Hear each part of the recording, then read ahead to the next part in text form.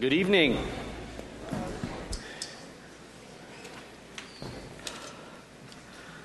Good to see such a lively crowd on Good Friday. People still come to church on Good Friday. Getting thinner and thinner around the world, but not tonight. If you're visiting with us, my name is Lance Waldy, pastor of Harvest Bible Church. That's this church's biggest problem. Just want you to know that I know that. If you would, turn in the Gospel of Mark with me. And I'd like to do a run-through in the Gospel of Mark with a little peek over at John's Gospel on the Passion Week. The Passion Week of the Christ is the week that Jesus came into Jerusalem. He came in on a Monday, although it's celebrated as Palm Sunday. Well, the chronology gives us a Monday, though, believe it or not. That's gonna throw some of you for the whole service. So just go ahead and put it there, write it down, and say, I'll talk about that later. Don't miss out the beauty of this. I love to go through this. I do not like to repeat sermons. I try not to ever do that or go back to. But at Easter and Christmas, you know, there's a story. These are the greatest stories ever, the greatest miracles ever. Right there and with the creation of the world out of nothing. And so let's plow through it. Let's look at the week that occurred. But let's make sure that you understand the backdrop of this is God's love for his people. God's love for his people caused God to become a man and to come and do and experience what he will experience. This is the climax of what he came to do. He's lived our life up to this point. In fact, in Luke's gospel, where we're going on we go through on Sunday mornings, he's about a year out from arriving in this place. He's about a year out. He's left his Galilean ministry. He's making his way to Jerusalem for the last time. And so when we look at this is the final week of Jesus' life.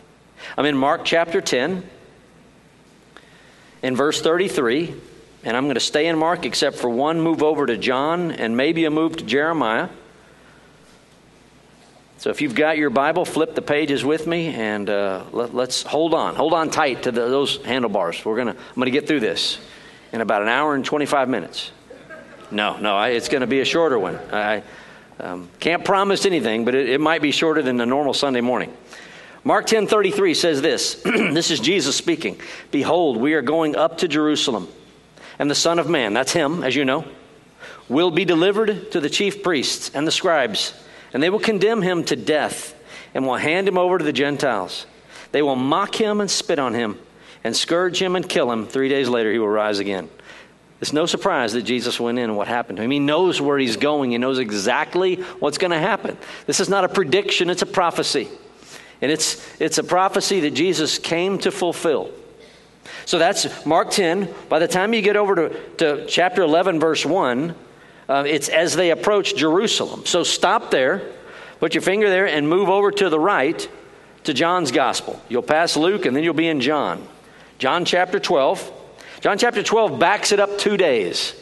So that I wanted to give you this chronology. And if you have your pen or pencil, and you want to write in your Bible, I want you to write this. It's good for you to have in your Bible.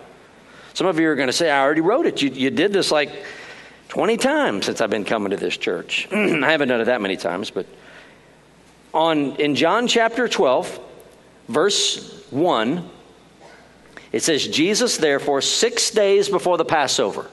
The Passover happens on Friday. 6 days before the Passover makes it Saturday. Good class. Saturday is the Sabbath in Israel. 6 days before the Passover, he came to Bethany. Bethany is 2 miles from the temple in Jerusalem. It's right there on the Mount of Olives, just over the Mount of Olives. And if you were in Israel with us, I hope that you were able to start getting the pictures that you took, real live pictures that you were there. That's where this is. Bethany is right there on the Mount of Olives, about 2 miles from Jerusalem. And Jesus is staying there. This is what Lazarus was. We also know that Mary and Martha lived there. Mary, Martha, and Lazarus. In verse 3, it says, Mary, she took a pound of very costly perfume, poured nard, and anointed his feet and Jesus, and wiped his feet with her hair, and the house filled with the fragrance of the perfume. It's a beautiful scene. She's worshiping Jesus. But Judas Iscariot enters the fray here. Verse 4, but Judas Iscariot, one of his disciples, who was intending to betray him, said, why was this perfume not sold for 300 denarii? That's 300 days worth of wages. Why didn't you sell this perfume and go give it to the poor? So I want you to note here, Judas is furious. 6 days before the Passover, Judas is angry. He's going to be the pawn. He's going to be the one that's going to betray Jesus. You know this. And now you know what tipped the scales here. He's very angry. So here in John's gospel, he asks this question. John says in verse 6, he said this not because he was concerned about the poor, but because he was a thief. And he had the money box and used to pilfer what was put into it. Therefore, Jesus said, let her alone, so that she may keep it for the day of my burial. For you will always have the poor with you, but you do not always have me. The day is over there. So Saturday is over at the end of verse 8. Sunday, verse 9, the large crowd of the Jews then learned that he was there, and they came. Because they can't come on Saturday. You can't travel that far on the Sabbath. They come over, and they come to see Jesus. They know that Lazarus had been raised from the dead just a few months prior. All these Jews come. They learn that Jesus was there. They came not for the sake of Jesus only, but that they might also see Lazarus, whom he had raised from the dead. Note this, but the chief priests planned to put Lazarus to death also, because on account of him, many of the Jews were going away and were believing in Jesus. Verse 12, on the next day, that's Monday. That's Monday. That's going to be Monday, Nisan 10. In our way of reckoning, it's going to be March the 30th. So let's go back to Mark's gospel, where we will remain. John's gospel has us in the same place as Matthew 11. In Mark 11. Jesus has said in Mark 10, as I read, we're going to Jerusalem, and that's where I'm going to die. 3 days later, I'm going to rise from the dead. By Monday, so Mark doesn't include it, but we had the little event there where Jesus' feet are anointed by Mary. Judas Iscariot is angry. Chapter 11, verse 1, as they approached Jerusalem at Bethphage and Bethany near the Mount of Olives, he sent 2 of his disciples. Now here's Monday, Nisan 10, which is March the 30th, AD 33. Put that in your Bible. Write that in there if you don't already have it. March the 30th, AD 33. By the way, the reckoning of this, and the reason it's Monday, is we know it dates all the way back to Daniel's prophecy of the 70 weeks. If you're familiar with the 70 weeks, very complicated. I don't have time to go through it, but it's a wonderful prophecy. I wish I could talk about it every single week, but I'd empty out the church within 2 weeks. So when you put the days of the prophecy total this. They total this angel is sent from God to Daniel, and he tells Daniel, around 550 BC, he said, 70 weeks are decreed for your people. 77s. It's 490 years is what it is. 490 years are decreed for your people as a punishment, as it were, to purge out what Israel has done wrong. Because by the time you're in Daniel's prophecy, Israel has now been taken out of her land, and they're living in Babylon. God's people are supposed to live in the land of Israel, the land flowing with milk and honey, but they're in Babylon. And the angel tells Daniel 70 weeks, 490 years are decreed for your people. Now, when you put the 490 years together, it starts with this decree. The angel tells Daniel, he said, there was a decree is going to go out to restore and rebuild Jerusalem. Because, like I told you, Daniel and his people of Israel, they're in Babylon. But a decree is going to go out from some king that's going to allow them to go back to Israel and rebuild their city, their temple, their city. That decree went out on March the 5th, 444 BC, by a Persian king named Artaxerxes. Artaxerxes, we know about Artaxerxes from history outside the Bible and from the book of Nehemiah. That prophecy in 444 BC, that's when the 490 years begins. Now, 490 years, you got to convert it because there's leap years in there. You can't just count 490 years from 444 BC. Got to include the leap years, and because it's not a complete 365-day year, you got to add this. That's why we have leap years. So when you put it all together, it comes down to this. Glazed look already. 173,880 days. So if you count, you converted all the leap years and everything, you've got 173,880 days. Write that down. You can put that there because when you count down from 444 BC, March the 5th, and you count down 173,880 days, this is the day you get. This is that day. That's just simple mathematics for you math wizards.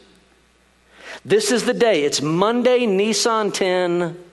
And by the way, in Exodus chapter 12, do you know what day the Israelites were told to choose the Passover lamb? Nisan 10. Because they would kill it and slay it on Nisan 14. This is Nisan 10, March the 30th, AD 33, the Lamb of God. And Daniel's prophecy was, that is the Messiah. He will be cut off. What man came into Jerusalem 173,880 days after Daniel's prophecy? Jesus of Nazareth. Walked into Jerusalem, the triumphal entry. Here he is. He comes into town. The people are, notice what they say in verse 9. Those who went forth from him, by the way, he said, go over this nearby town, nearby home, and get me a colt. Because, Zechariah 9 verse 9 says that the king will come in on a colt. Most people walked everywhere. But Jesus is the king. So they go and get him a colt, and he comes into town. As he comes into town, note there in verse 9, those who went in front and those who followed were shouting, Hosanna. Sounds like a woman's name, doesn't it? The Hebrew word means save us now. Save us now. Or save now. It kind of morphed into a word of praise, of like, praise God. And so they're saying it, save now, or praise God. Blessed is he who comes in the name of the Lord. Blessed is the coming kingdom of our father David. David was their finest king. Hosanna in the highest. You think that these people know who Jesus is. Well, he's come into town. Maybe some have done the math on the prophecy. There's our king. And they think he's going into Jerusalem to set up shop and rule over Israel. Get rid of the Jews. Get rid of the Romans. But note what he does on this day. This great triumphal entry day. Verse 11, Jesus entered Jerusalem, came to the temple, and after looking around at everything, he left for Bethany with the 12 since it was already late. Too late to set up my kingdom, I guess. He just went in. He goes in, people are waving palm branches, hence Palm Sunday, which actually was a Monday. He goes in, maybe all these people are shouting, Hosanna to God in the highest. He's going to go in and be king. Jesus walks into the temple, takes a look around. Let's go home. Bethany, 2 miles over. No kingdom set up that day. People might be scratching their head. On the next day, verse 12, that's Tuesday, March 31st, AD 33 of the Passion Week. Jesus has simply gone in and seen how corrupt it is. Next day, when he had left Bethany, he became hungry. At a distance, he saw a fig tree and leaf. Now, tell me if this confuses you. Seeing a fig tree at a distance, he went to see if perhaps it would find anything on it. And when he came and he found nothing but leaves, you would expect it to say, for it was the season for figs. But if you don't find anything on a fig tree because it's not the season for figs, seems pretty normal, right? But here's the interesting thing. You ever studied a fig tree? Yeah, it's fascinating to study fig trees. Fig trees actually leaf, and they have these little buds on them. And this is before they start springing figs. The buds fall off, and later on the figs grow around May. Jesus comes in. He's looking for that little bud, but he doesn't find it. Incidentally, I said I might take you to Jeremiah. Just let me read it. I won't even tell you where I'm going, so you don't flip. Just listen. Jeremiah 8:13. Here's what the prophecy says. I will surely snatch them away, declares the Lord. There will be no grapes on the vine and no figs on the fig tree. And the leaf will wither, and what I have given them will pass away. He's likening Israel to a fig tree. When you see a fig tree, if it's got leaves on it, it looks like it's alive. But if there are no buds, it's dead. Same is true with Christians. We can look and talk like Christians, but if there's no fruit, we might not be Christians.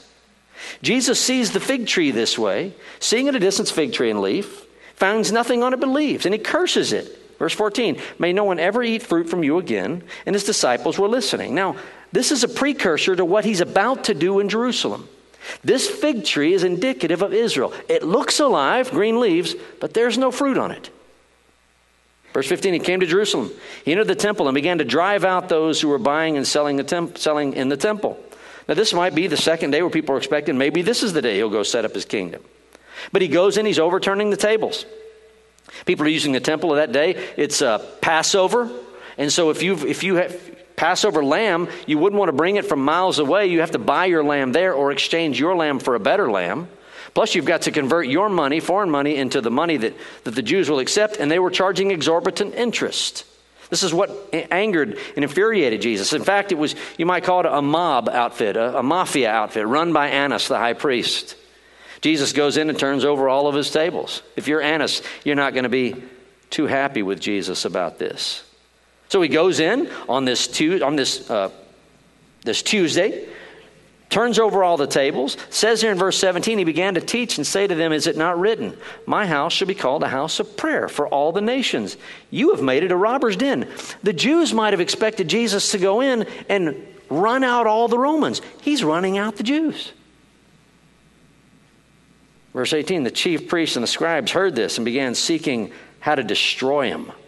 For they were afraid of him, for the whole crowd was astonished at his teaching. So now you got more people out to kill him. Why? He turned over their tables.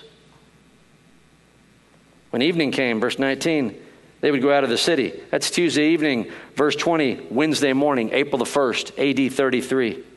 As they were passing by in the morning, so they go home to Bethany, comes back in the morning, they saw the fig tree withered from the roots up.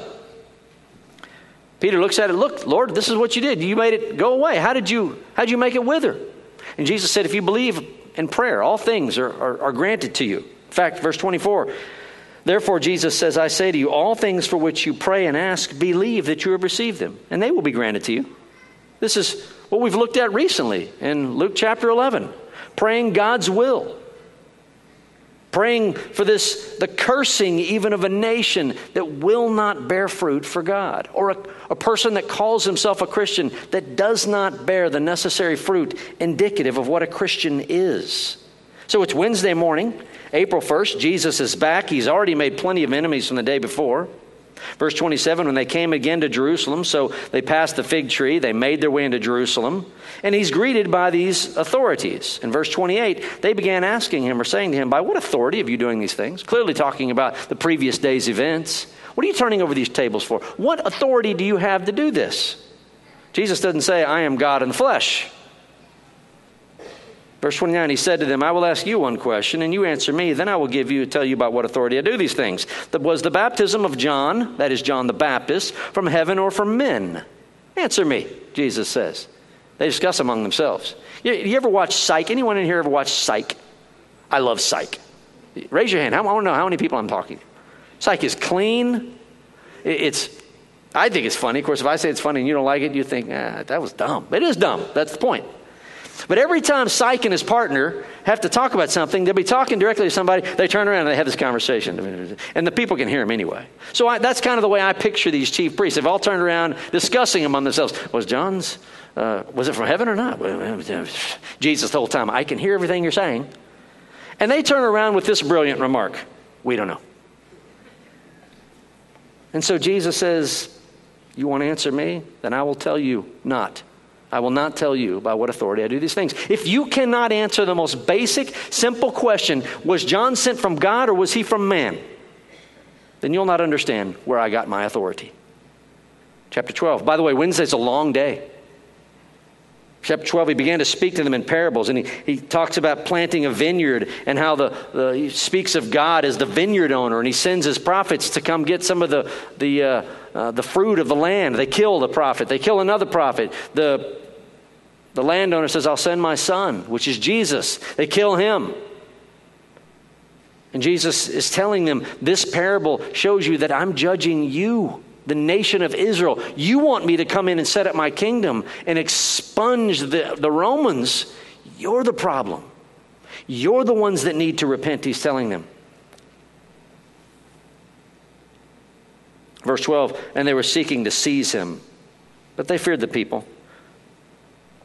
Verse 13, then they sent some of the Pharisees and Herodians to him in order to trap him in a statement. Look back in Mark's Gospel at chapter 3, verse 6. This is early in Jesus' ministry.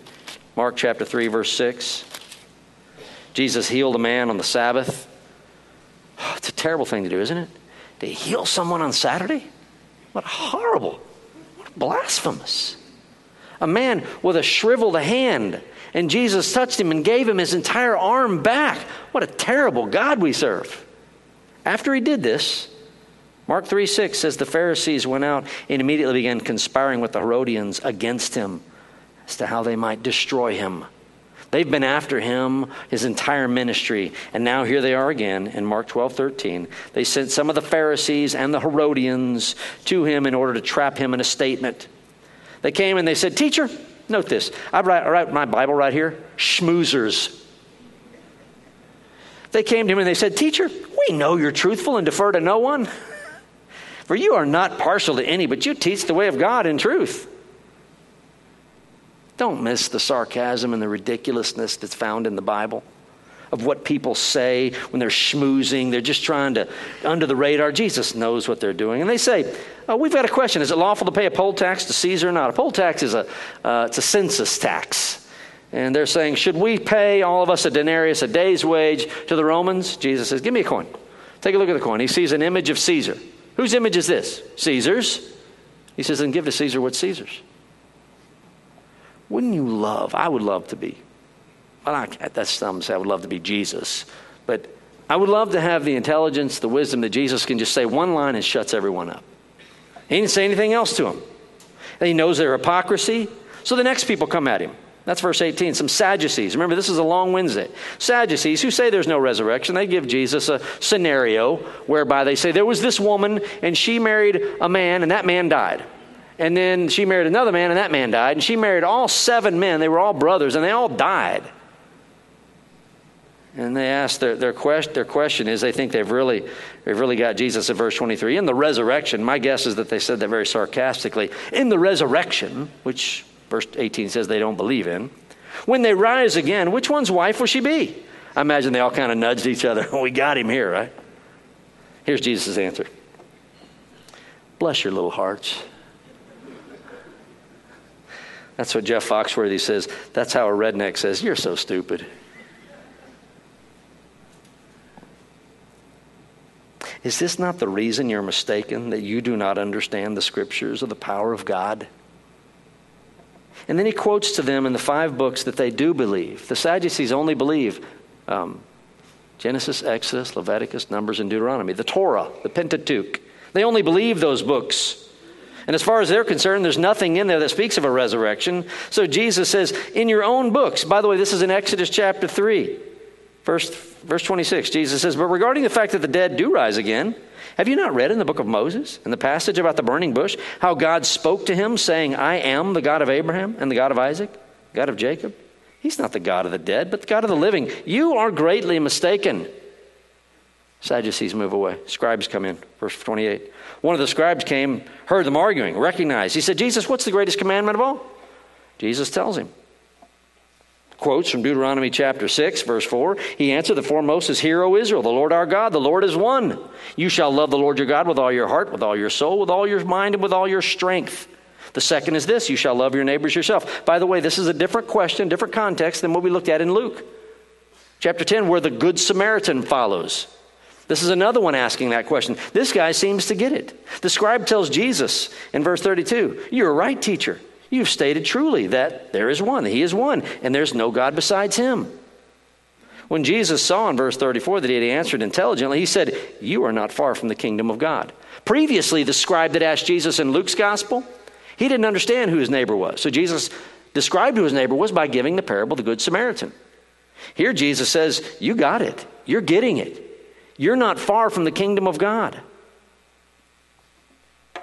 Where scribes come up, Jesus began to say in verse 35, he makes another statement about David and how David says, the Lord said to my Lord, sit at my right hand until I put your enemies beneath your feet. He says in verse 37, David himself calls him Lord. So in what sense is he his son? And the large crowd enjoyed listening to him, but the scribes didn't. They left. They couldn't answer him. And so Jesus says in verse 38, beware of those scribes who like to walk around in long robes. Verse 38, the chief priests sitting in the synagogue, or it says the chief seats in the synagogues, they like to be seen by people. He sat down opposite the treasury in verse 41, gets into the temple, observes people giving, sees a woman that gives all she has, equates to probably 1 penny. He says she's giving more than anyone gave, all people out of their wealth. Verse 44, for they all put in out of their surplus, but she, out of her poverty, put in all she owned, all she had to live on. And Jesus watched this. This is all happening on Wednesday, April 1st, AD 33. Then he gives what's called the Olivet Discourse. It's a fancy way of saying a sermon he gave on top of the Mount of Olives. They ask, when is the end coming? He tells them to be on their guard over and over in Mark's gospel. If you look down in beginning in verse 23, take heed, behold. Verse 29, even so you too, when you see these things, recognize that he is near. Verse 33, take heed, keep on the alert. The end of verse 34, stay on the alert. The beginning of verse 35, be on the alert. Verse 37, what I say to you all, be on the alert. Christians, wake up. Look at the world in which we live. This is the context of the end times. And before Jesus makes his way back over the Mount of Olives into Bethany, he gives this sermon on Wednesday, April the 1st of AD 33. Chapter 14, verse 1. Now the Passover and unleavened bread were 2 days away. By the way, the Passover happens on the first day, and the rest of the days of the feast are the unleavened bread. Sometimes it's just called the unleavened bread feast. But you've got the Passover and the unleavened bread. We're coming up. That's why Jesus is there. He's there for the Passover. They were 2 days away. That means it's Wednesday, because the Passover was on Friday of the year AD 33. And we know that Friday was a day of preparation for the Sabbath that followed, which is Saturday the next day. In fact, there's 4 dates that fall where Friday, the preparation for the Sabbath, falls on where the Passover falls, I should say, on that Friday. And it's the preparation for the Sabbath the next day. Those years are 27, 30, 33, and 36. The 27 is ruled out, 36 is ruled out. The only 2 particular dates that fit the timeline, that fit the actual dates, would be in the year AD 33 or the year AD 30. I think that it's far and away all the evidence moves to AD 33, especially with Daniel's prophecy as it was. But notwithstanding, we'll move on. This is the end. It says, now the Passover and unleavened bread were 2 days away, and the chief priests and the scribes were seeking how to seize him by stealth and to kill him, for they were saying, not during the festival. Otherwise, there might be a riot of the people. And then you've got Mark's gospel. He flashes back here in beginning in chapter 14, verse 3, flashes back to that episode I read to you in John's gospel that happened 6 days prior to the Sabbath. What Mark is doing is he's saying, this is what made Judas Iscariot so angry, and it's why the chief priests here in 14:1 are trying to get together and find a way to get Jesus. Mark adds the story here so that he'll give you context as to how he got that or how the chief priests and scribes got that help. As if to say, they're looking for a reason to get him, and 6 days prior, Judas Iscariot got really angry, and it tells the story there beginning in verse 3. It says in verse 10 here, then Judas Iscariot, who was one of the 12, went off to the chief priests in order to betray him to them. So he gives us that context right there. The day is over. Mark chapter 14, verse 12. On the first day of unleavened bread, Thursday, April the 2nd, AD 33. When the Passover lamb was being sacrificed. So we know it's the Passover meal happening on this Thursday. By the way, Jesus and his men celebrated a day from 6 a.m. or sunrise to sunrise.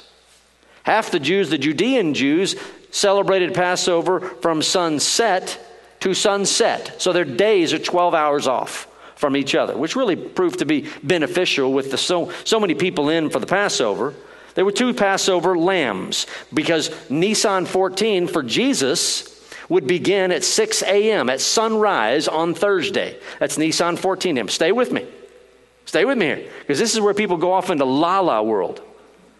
At 6 a.m., sunrise on Thursday in the morning, it's Nisan 14. That's the day of the Passover lamb. That Passover for Jesus and the Galileans will last from 6 a.m. on Thursday to 6 a.m. on Friday. That's their 24-hour time period of Nisan 14.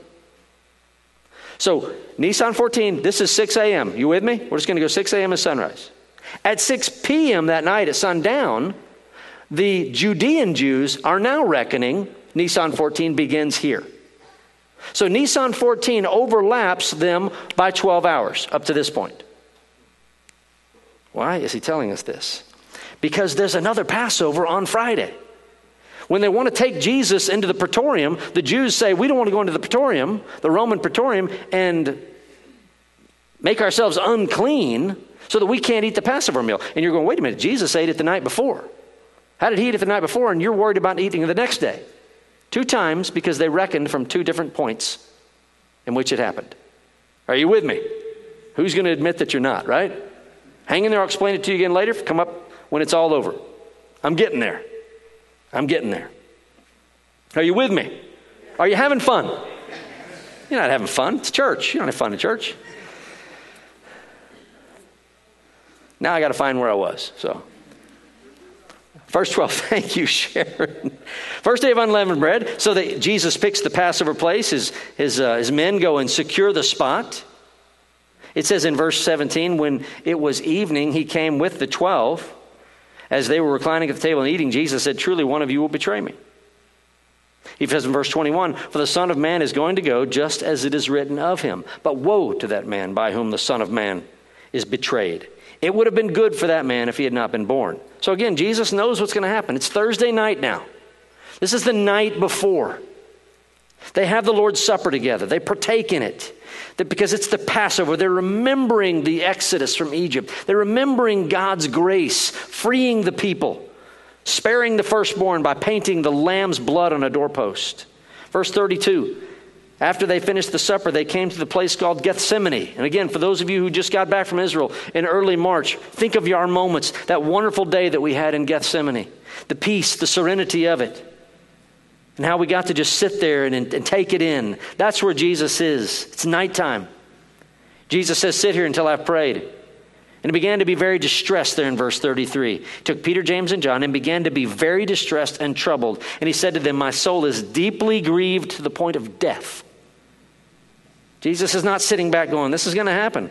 What happens is what happens. It's what I came to do. He's in pain over what's about to transpire. He is human. Although God, he is human. Verse 35, he went a little beyond them and fell to the ground and began to pray that if it were possible, the hour might pass by him. And he was saying, Abba, Father, all things are possible for you. Remove this cup from me, yet not what I will, but you will. That's his first prayer. And he comes and he found them sleeping.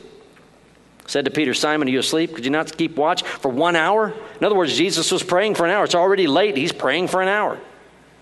Wakes him up. Keep watching and praying. Verse 39, again, he went again and prayed the same words. Second time he's prayed those words. Lord, if this cup can pass from me, let it. If it can't, your will be done. Second time. Verse 41, came a third time and said to them, you still sleeping? Prayed it 3 times. 3 times. Isn't that what Paul did for that thorn in his flesh? 3 times. And God said, no, my grace is sufficient for you. My power is made perfect in your weakness. Even the Son of God got a no in this prayer. He's arrested. Judas shows up in verse 43. Verse 53, they led him away to the high priest, chief priest, elders, scribes. They set up a mock trial, a kangaroo court.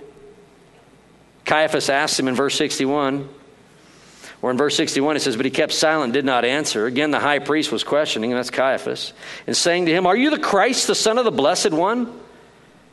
And Jesus said, I am. Can you imagine that? I am. Isn't that the name of God? I am. And you shall see the Son of Man. He's quoting Daniel chapter 7, verses 13 and 14. You shall see the Son of Man sitting at the right hand of power and coming with the clouds of heaven. Tearing his clothes, the priest said, you've heard the blasphemy. You don't call yourself the Son of Man. No, unless you are. And Jesus is. So they condemned him, saying he deserves death. This is late Thursday night. To add insult to injury, not only is Peter fallen asleep 3 different times, now he's out behind Jesus' back denying him. Chapter 15, verse 1, early in the morning, that's Friday morning, April the 3rd, AD 33. Chief priests, the elders and scribes, there's those group again. Immediately called a consultation, binding Jesus. They led him away, delivered him to Pilate. They brought him to Pilate, who's the Roman governor. And he says, are you the king of the Jews? And Jesus answered him. Literally, Jesus says, even though your text says it is as you say, the Greek text just says, you say. You say. Are you the king of the Jews? You say. Those are your words. Jesus didn't say, yeah, that's what I am. You say. That's what you say.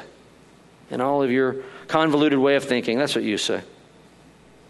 But he doesn't want to condemn Jesus. He hates the Jews. He wants to set Jesus free. He ends up shouting. People shout at him. He ends up setting a man named Barabbas. By the way, verse 7, the man named Barabbas, it means no father, son of no one. Abbas, Abba means father. Bar means son of a father. Nobody. It's not, you wouldn't want to name your kid that. Just a son of nobody, a nobody. Verse 13, the crowd is shouting, crucify him. Verse 15, wishing to satisfy the crowd, Pilate released the son of nobody. And after having Jesus scourged, handed him over to be crucified. Verse 17, they dressed him in purple, twisting a crown of thorns, they put it on him. And they began to acclaim him, "Hail, King of the Jews." And this is the part that just gets me. I hate to even read it.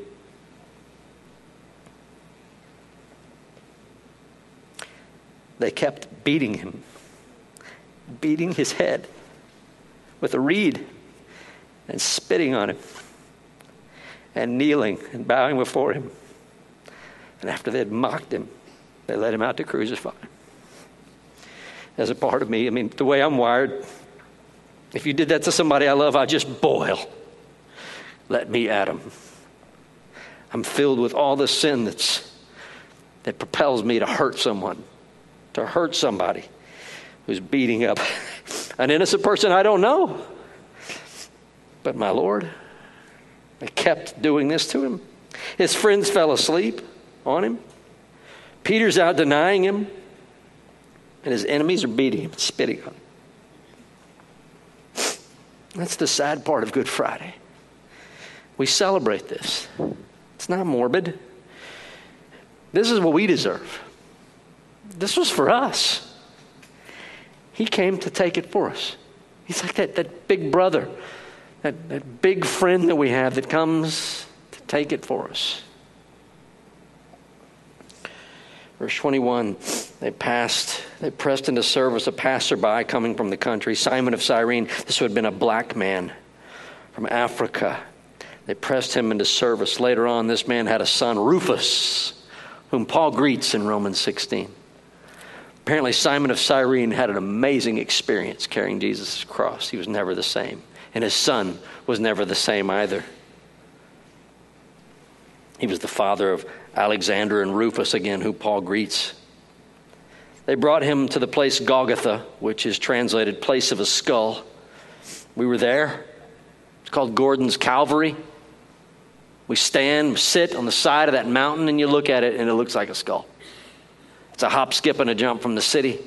They led Jesus through the Via Dolorosa, led him to this place.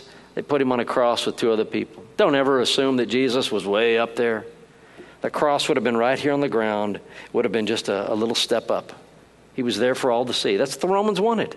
They wanted people in this, and it's a large passageway. People walk this way all the time, even today. They wanted people to see, this is what happens when you mess with the Romans. And so he was there, beaten and battered. He had done nothing wrong. They brought him to the place of Golgotha.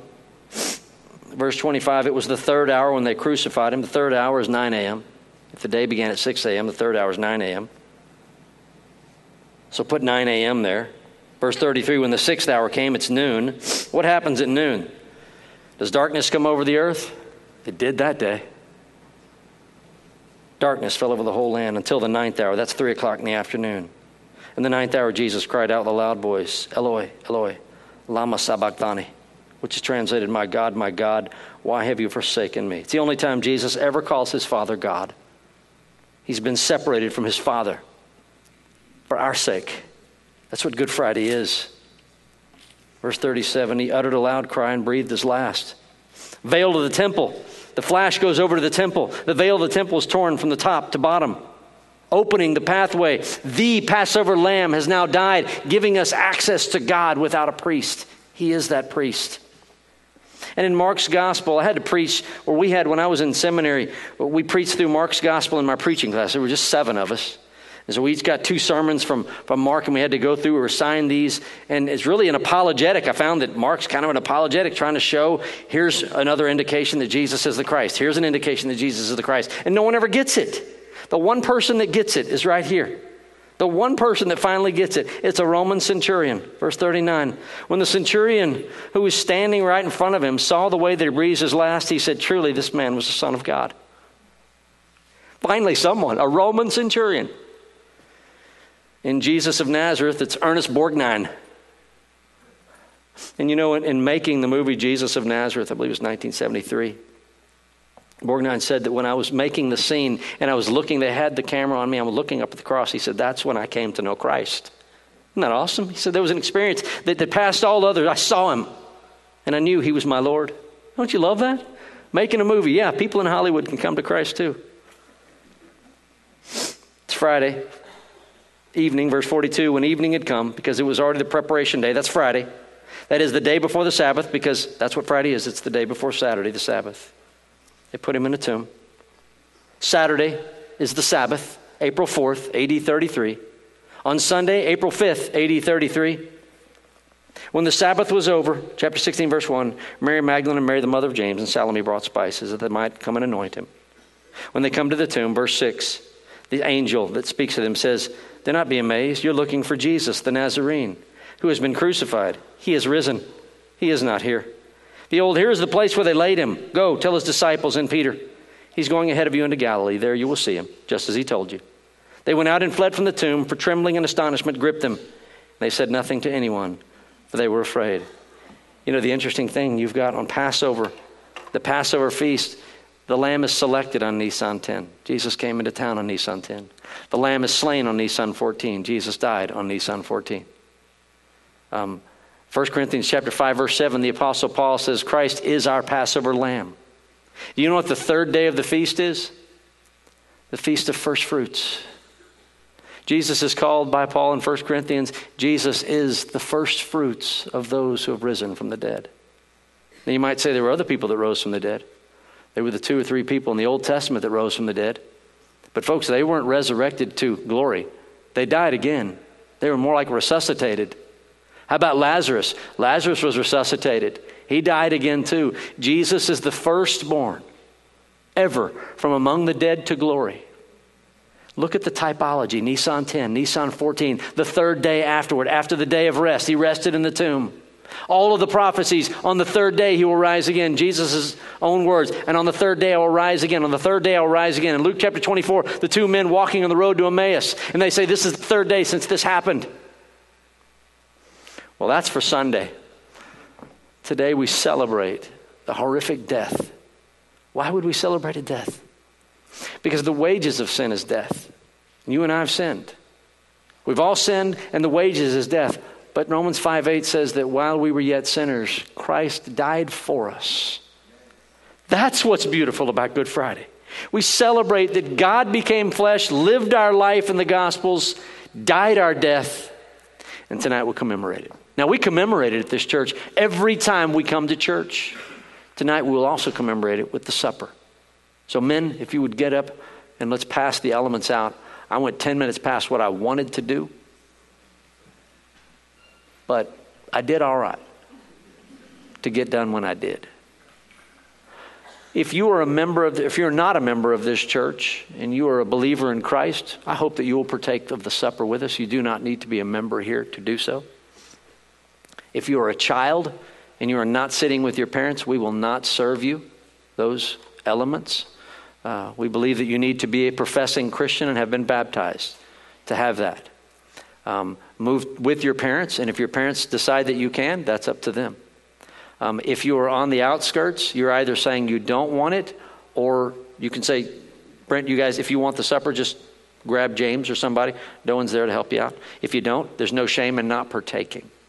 So we'll play a little music, and as the elements are passed, I hope you'll be in prayer.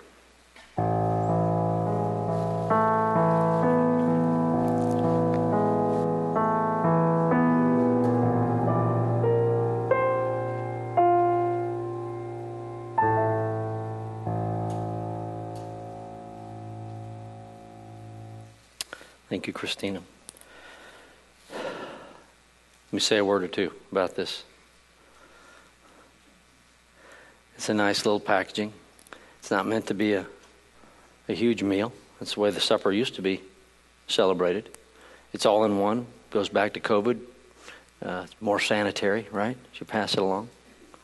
Please don't let the rudimentary nature of it in any way take away from what it means. As I said, we celebrate the death of Jesus every week here. Every time we gather, it's what the Scripture says. Do it as often as you meet. If we wanted to really do the supper, it's every time Christians come together to break bread. We celebrate and remember the Lord's death and His return. We do it at church here every 3 months. I would never want it to become so routine that people walk to the front as some liturgical way of just taking juice or wine and a piece of bread. So we celebrate it here at least as an ordinance every 3 months, but we remember it every time we gather.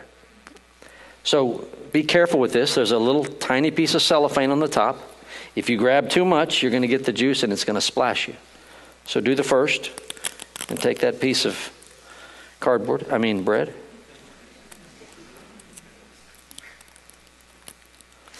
The Apostle Paul speaks of the night Jesus died to the Corinthians. He says, the Lord Jesus, in the night in which he was betrayed, that's Thursday night, April the 2nd, AD 33. He took bread, and when he had given thanks, he broke it and said, this is my body, which is for you. Do this in remembrance of me. So when we partake of this bread, whatever it's made of, we remember the Lord's death, the love of God, that he would become flesh and die for us. And so that we do.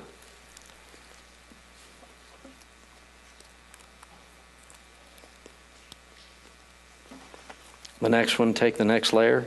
Don't just rip it open, you'll get it all over you. Very carefully.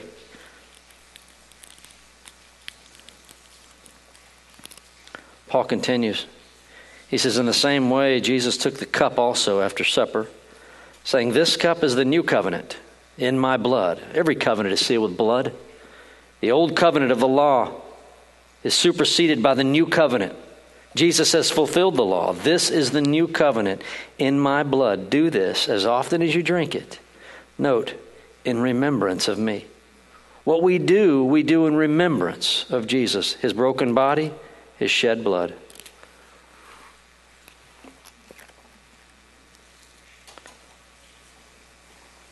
Here's what Paul says we just did. For as often as you eat this bread and drink the cup, you proclaim the Lord's death until he comes. You see, Jesus on the night he died, he told the men in taking the cup and breaking the bread, the Passover meal, he said, I will not eat this meal again. Remember, they had eaten together every night for 3.5 years. If you know and love someone to the extent that the disciples love Jesus, anyone that you love, if they say, look, we're not going to be able, I'm moving, I'm leaving. Jesus said, I will not eat the fruit of the vine till I come again in my Father's kingdom. When I come again, we're going to have that meal. We're going to eat this again together. And so we not only remember the death of Jesus, his broken body, his shed blood, we are also looking forward to that meal we're going to have together. Looking back and looking forward. That's what the supper is. We look back to what he did, and we look forward to what's coming. Because when Jesus arrives, it's a wedding feast. And I've been to some elaborate weddings, but none are going to be like this one. When the king comes, and he doesn't come up a sidewalk at a wedding venue. He comes out of the sky with his armies with him, the raptured church, and he lands, as it were. And there's this meal. And we're going to eat with Jesus. That's what we commemorate. The death which bought our salvation, we look forward to his return. I'm going to pray, and Doug and his team is going to come up and lead us in song as we close. Lord, thank you. Thank you for dying. Thank you for being who you are to us. Thank you for becoming a man and living our lives. I couldn't do it. No one could. We could not live without sin. But you did. Hence, you were the perfect sacrifice. What you did, you offer freely to all. Thank you. I pray for those who might not have received it yet.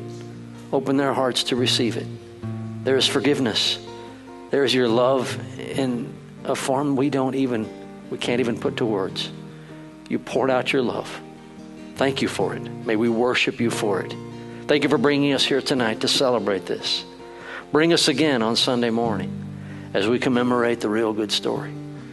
That you are not dead. You rose from the grave. And by believing that, we are saved. We are forgiven, we are saved. May we come with great rejoicing on Sunday morning. But may we leave here tonight, not just sober-minded, but also rejoicing. You died for us, a wretched sinner like me. Thank you. May my life, may our lives as the church rise up before you as a living sacrifice. This we pray in Jesus' name. Amen. You've been listening to a sermon by Dr. Lance Waldy, Senior Pastor of Harvest Bible Church in Cypress, Texas.